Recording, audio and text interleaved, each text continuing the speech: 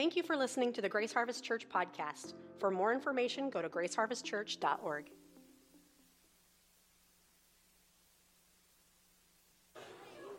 Okay. Good morning.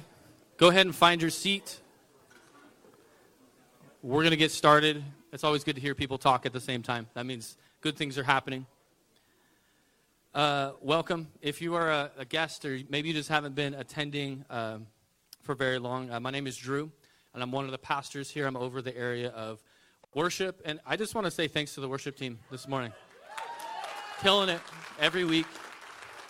Presence of God is here, and that's a beautiful thing. It's a privilege to be able to share with you today and to continue in this series that we've been in for the month of February. It's called Design. It's about relationships. And this comes from one of our core beliefs as a church, and I'm going to read that to you right now. We should have it up on the screens. Belief number 15. We believe that God wonderfully and immutably creates each person as male or female. And these two distinct complementary genders together reflect the image and the nature of God. Rejection of one's biological sex is a rejection of the image of God within that person. And we believe that that term marriage has only one meaning: the uniting of one natural-born man and one natural-born woman in a single exclusive union, as delineated in Scripture. And we believe that God intends sexual intimacy to occur only between a natural-born man and natural-born woman who are married to each other. And we believe that God has commanded that no intimate sexual activity be engaged in outside of marriage between a man and a woman. And we believe that any form of sexual immorality, including adultery, fornication, homosexual behavior, bisexual conduct, and use of pornography is sinful and offensive to God. That's spicy stuff right there, right? That's a lot. That's pretty intense. And so I'm kind of covering the last half, the last third of that. And I had many comments about how did I get the bottom of that whole thing. I got the short straw in that. But I want to recap a little bit over the last few weeks. I would encourage you, if you haven't been here, to actually go back and listen to the messages. They will give you, no pun intended, a foundation on what we're discussing today. But I want to go a little bit further back. Pastor Noah preached a few weeks back about sanctification. And I just want to take a couple little definitions from that because I think they were really good and they set us in the right direction for this morning. Sanctification can be defined as this: the state of proper functioning. To sanctify someone or something is to set something apart for a specific use. A human being is sanctified when he or she lives according to God's will and his design and his purpose. And then Pastor Doug actually opened this series up on design, and he talked about Jesus pointing back to God's original design for marriage, and that the fall and all of the things that came with that have broken sex and they've broken marriage. And then Pastor Raul went further into to that idea, the purpose of marriage and a marriage between a man and a woman. And so that brings me to the text that we're going to kind of just anchor us here this morning. That's in 1 Corinthians chapter 6, verses 9 through 11. I'm going to read this. It says, "Or do you not know that the unrighteous will not inherit the kingdom of God? Do not be deceived. Neither the sexually immoral, nor idolaters, nor adulterers, nor men who practice homosexuality, nor thieves, nor the greedy, nor drunkards, nor revilers, nor swindlers will inherit the kingdom of God. And such were some of you.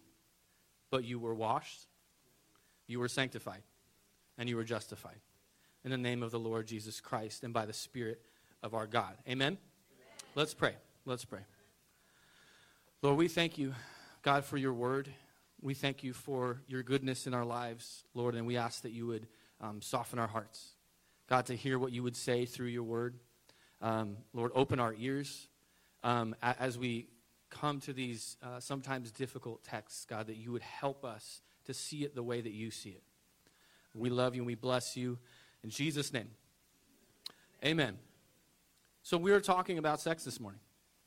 Okay, in case you missed that and all of that, that fun stuff. So let's just break the ice a little bit, okay, because it's a little uncomfortable. That's true. That's why it's so quiet in here right now. But the truth is that everyone in this room is here because of sex.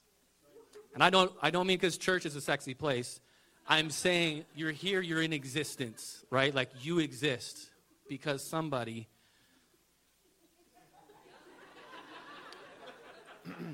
And if you're here with your parents, I apologize. It's going to get really awkward.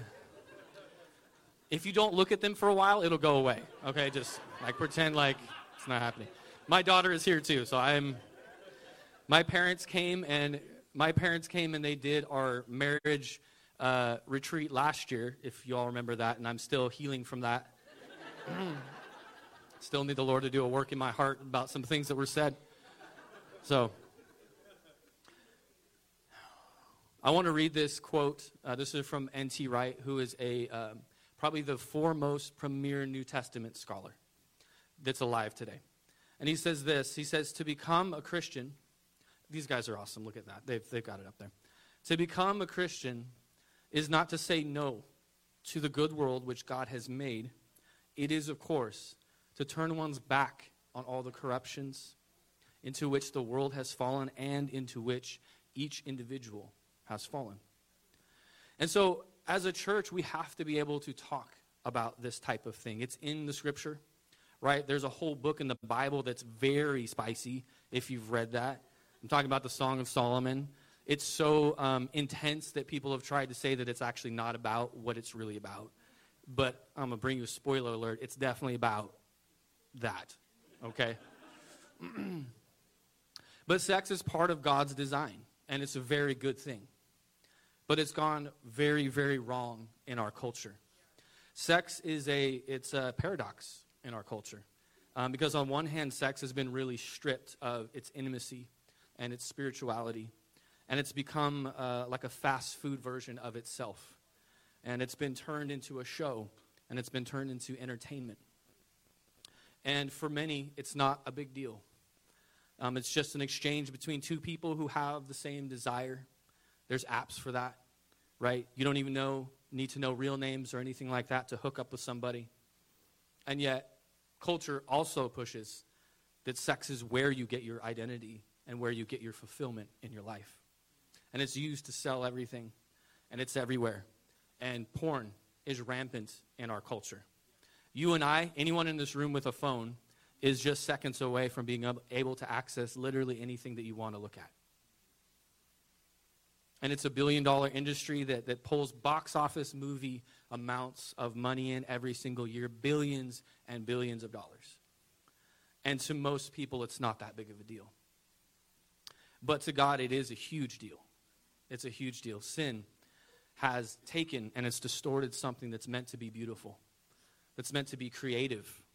And it's been turned into something that is selfish, and it's a lifeless act that's devoid of relationship. And so there's a few things before we jump into this text that I want to talk about that I think it's extremely important that we ask ourselves whenever we approach the Bible, whenever we read Scripture. And that is, am I a follower of Jesus? Have I made that commitment? Have I made that choice to follow Jesus?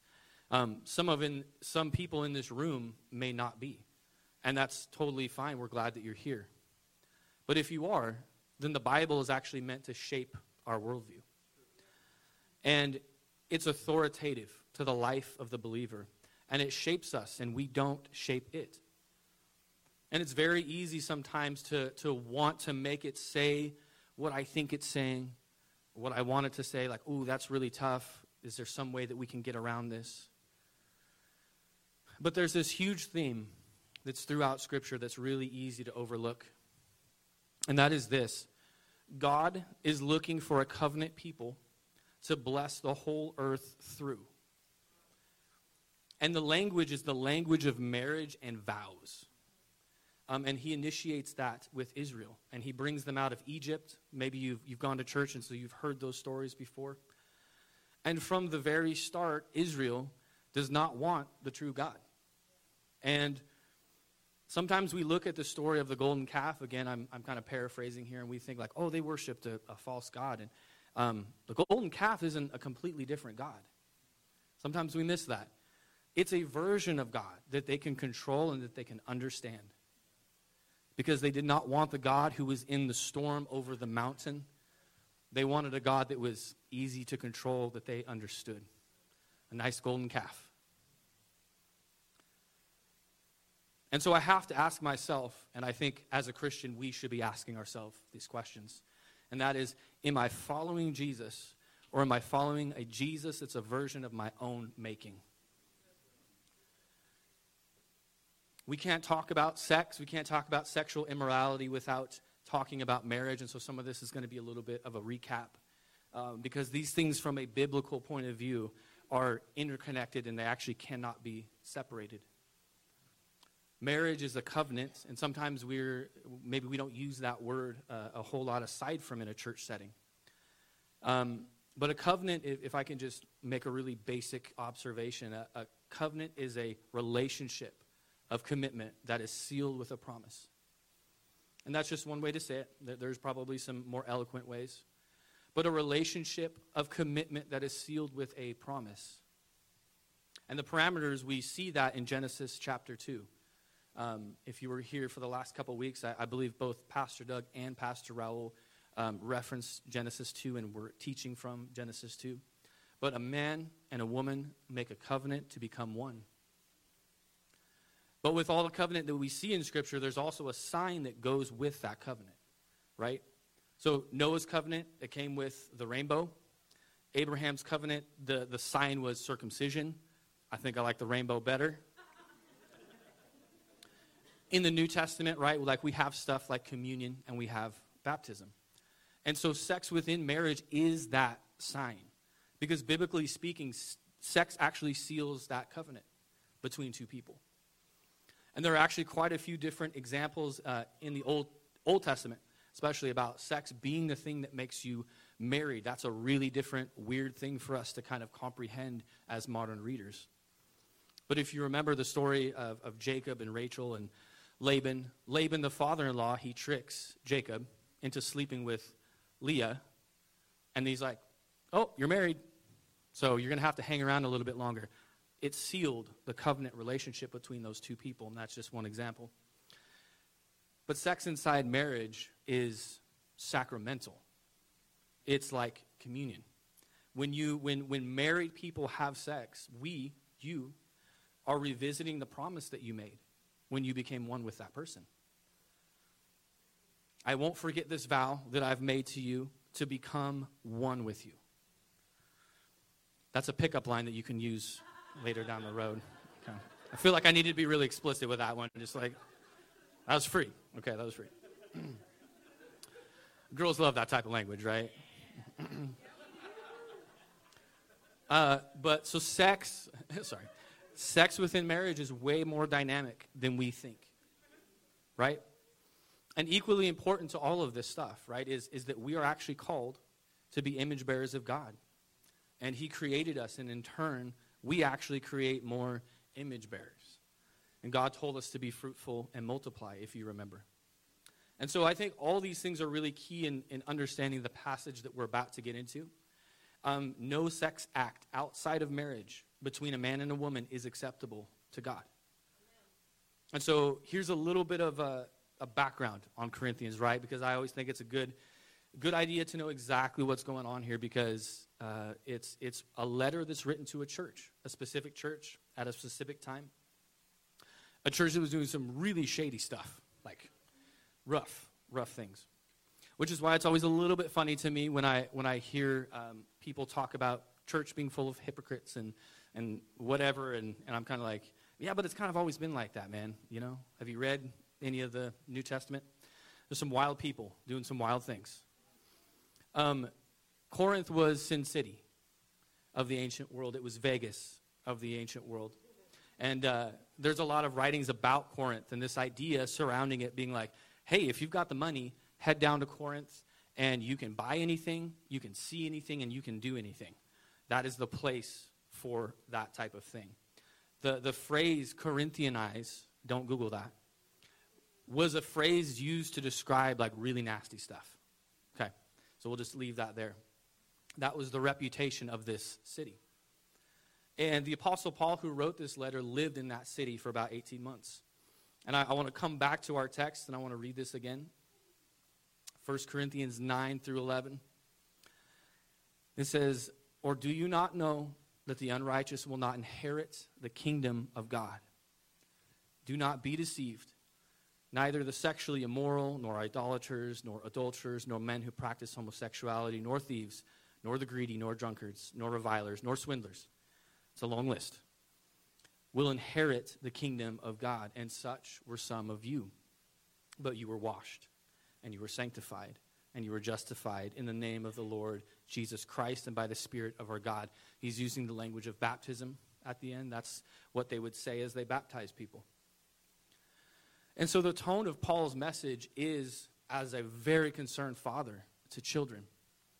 There's a lot of, as we even saw this, but there's a lot of like rhetorical questions, and the implication is that he's speaking to them as a father to a child. Do you not know? Do you not know that if you put your hand on that burner, it's going to get burned? And that's what he's trying to convey. You know, so a concerned father, or, you know, and maybe a really concerned like high school dance chaperone, right? Who's just like, please stop touching each other. Like, don't do that. In that corner over there, stop. And so we pick up on that the more that we read, that he is very concerned about the things that are happening in this church body. Those who aren't walking in right relationship with the Father won't receive the kingdom, and that's the message that he's trying to convey. And they understood inheritance, right, because the tone is as a father to children. They knew what that meant. And then it wasn't something that was like this far off away thing, but that it could be actually experienced in the present, right here, right now. Right? What did Jesus preach during his ministry?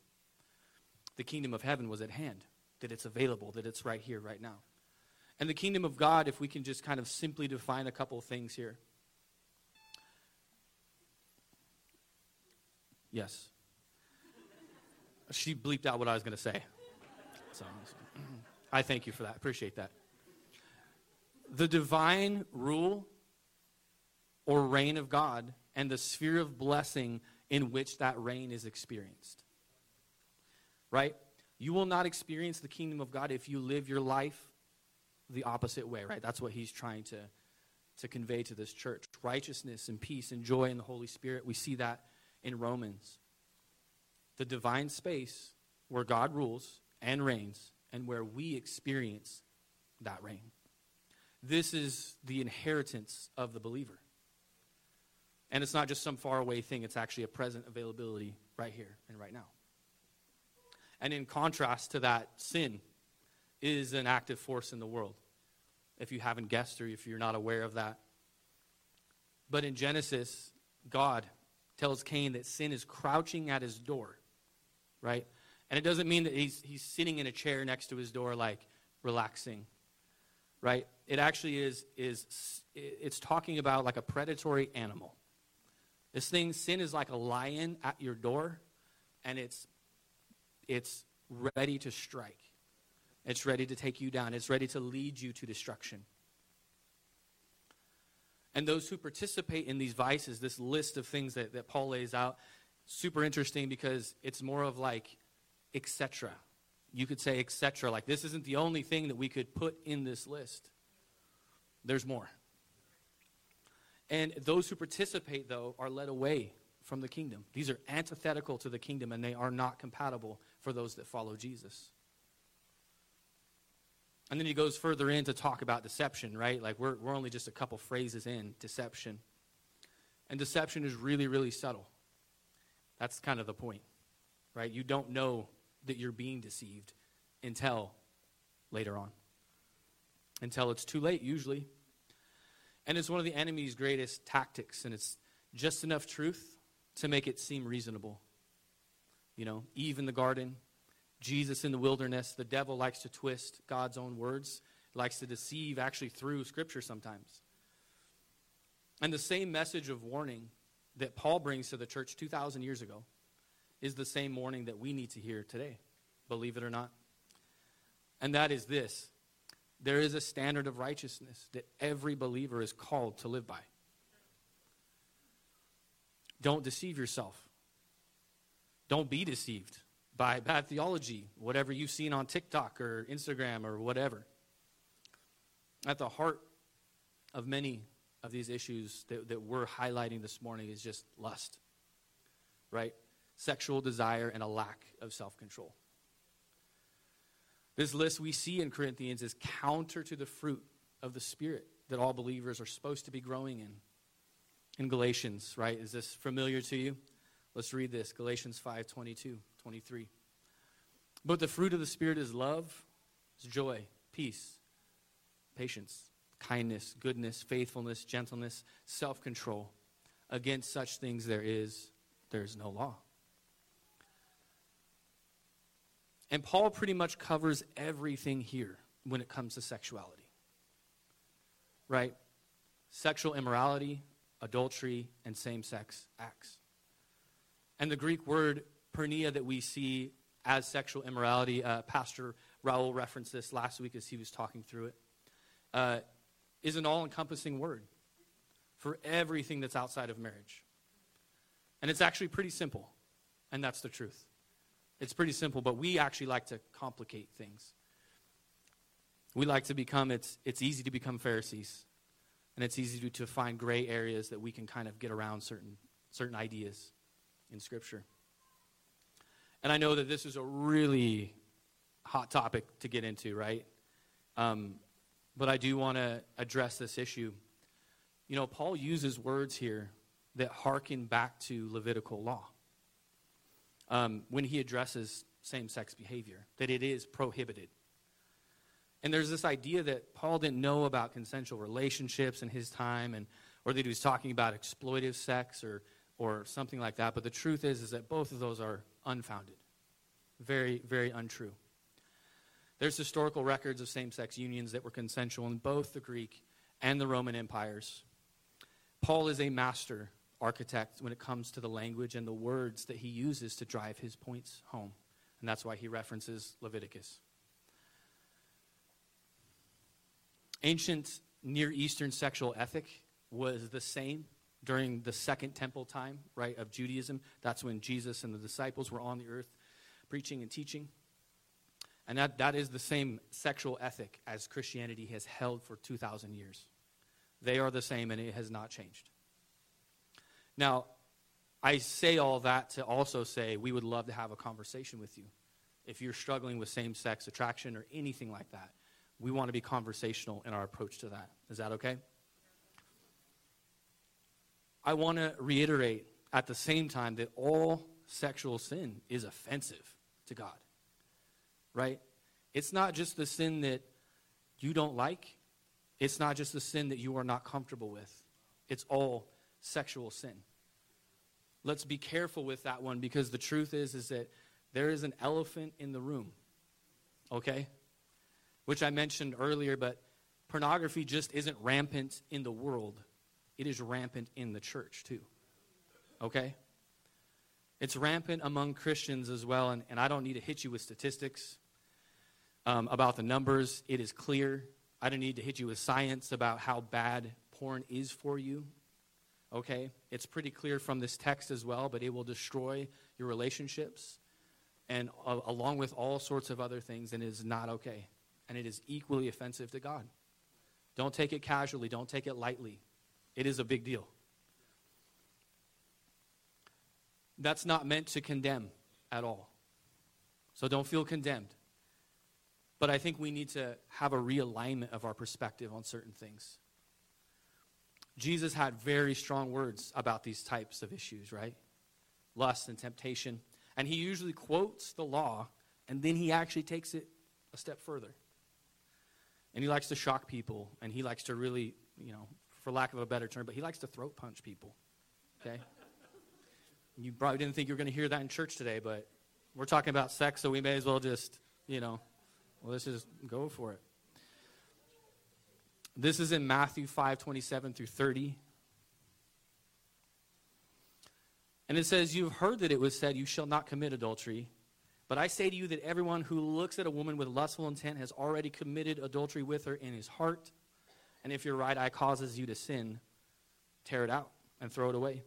For it is better that you lose one of your members than your whole body be thrown into hell. And if your right hand causes you to sin, cut it off and throw it away.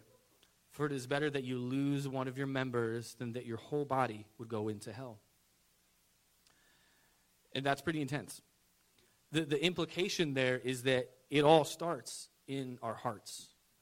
When we lust after someone who you are not married to, we actually degrade them. This is men and women, right? You degrade that person.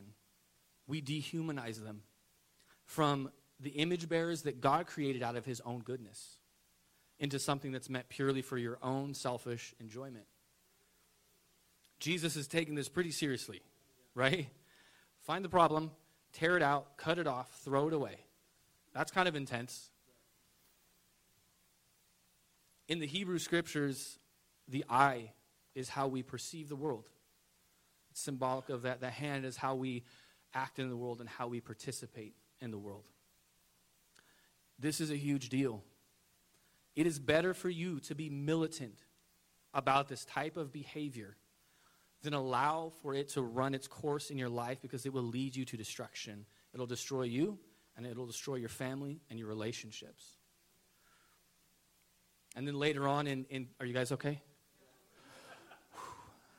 Yeah, I'm doing good. I'm doing good. Take a breath. Let's take a breath. Everybody relax a little bit, okay? It's not going to get better, but at least you can. This is later on in 1 Corinthians 6, 12 through 19, so just one verse over, and then there's a lot here, and I'm going to try to read quickly. This is Paul still, and he says, all things are lawful for me, but not all things are helpful. All things are lawful for me, but I will not be dominated by anything. Food is meant for the stomach, and the stomach for food, and God will destroy both one and the other. The body is not meant for sexual immorality, but for the Lord, and the Lord for the body. And God raised the Lord and will also raise us up by his power. Right? And then here's some more father to a child language. Do you not know that your bodies are members of Christ? Shall I then take members of Christ and make them members of a prostitute? Never. Or do you not know that he who is joined to a prostitute becomes one body with her? For as it is written, the two will become one flesh. Right? And we talked about that earlier. And then in 17, he continues and he says, but he who is joined to the Lord becomes one spirit with him. Flee from sexual immorality. Every other sin a person commits is outside the body, but the sexually immoral person sins against his own body. Or do you not know that your body is a temple of the Holy Spirit within you, whom you have from God? You are not your own. You were bought with a price, so glorify God in your body. Now, there's a lot there, but I want to stay kind of focused on our subject matter that we're talking about. But for those of us that have said yes to Jesus, right? I'm a follower of Jesus, and you've been baptized, and you took communion here this morning, right? You are joined to the Lord. We are joined to the Lord. And Paul asserts this idea that we have a little bit of a difficulty sometimes wrapping our minds around as modern Christians, as modern readers. But it's not an individualistic thing, right? As an American, we're so individualistic about everything, even how we read the Scripture. And that's not the case, and it wasn't the case from Paul's perspective, right? We are the body of Christ. We are the bride of Christ. We are one in a really mysterious way, right? In a really sacred way and in a dynamic way, like we experienced in communion and we also experience in baptism.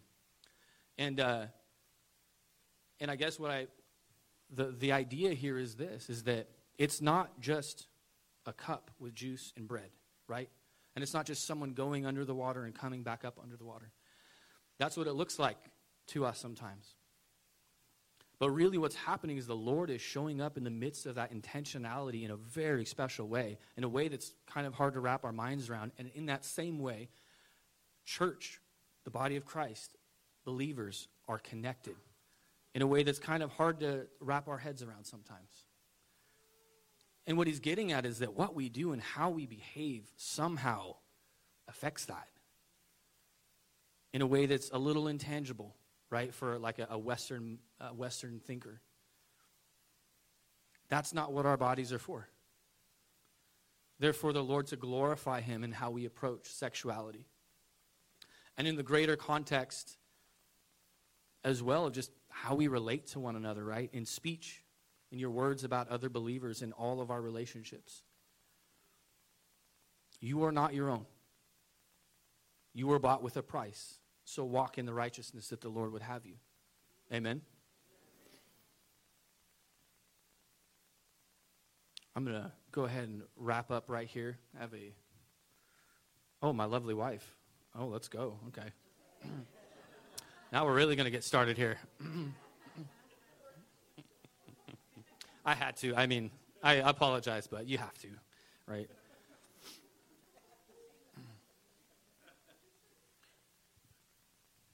Flee sexual immorality, right? Run away. Run away. Jesus says to cut things off. Paul says run away. Okay, which one sounds better to you? Do you not know that this isn't the way of the kingdom? And so I want to end with a little bit of a charge to us as a people. To the married couples in this room. Present your bodies as living sacrifices together to the Lord. You belong to him, but you also belong to each other. Your goal is oneness in everything that you do. And to those who are unmarried and they want to be, remain pure and wait for marriage. Wait for that person that you have chosen to make an unbreakable covenant with until the day that you die. Right? And to the single person who doesn't know if they actually even want to get married, they're not interested, devote yourself to the Lord in all that you do. There's a rich history in Christianity of men and women who have completely devoted their entire life. They've forsaken marriage to follow and pursue Jesus. And for the same-sex attracted person who finds himself wanting to follow Jesus, who has that desire to follow Jesus, there is a life that is rich and full of God's goodness for you. And everyone has a cross to take up and to bear. And everyone has something to lay down. But the Lord is with you. And in the places that you feel weak and that you feel uncertain, he will show up in the middle of that with life-sustaining grace for your life.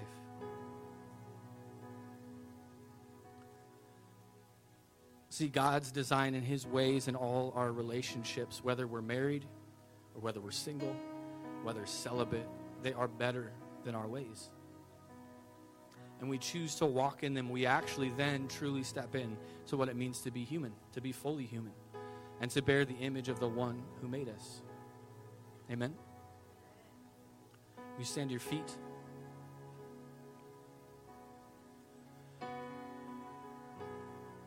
We never want to close a service without an opportunity for ministry. And if you need to talk with someone, you want to have a conversation with someone about Jesus or how to start that journey, or maybe even some things that you're wrestling in with your life right now, we're going to have people back there at that cross. I also want to remind us, too, that I forgot to do this first service, so I'm now just remembering. Do we have the slide for the numbers? We're going to do a Q&A next week. And there's a number in the bulletin, if you can grab the bulletin. We're going to just have some conversations and around some questions that we would like to hear from you about this series, okay? So let's pray.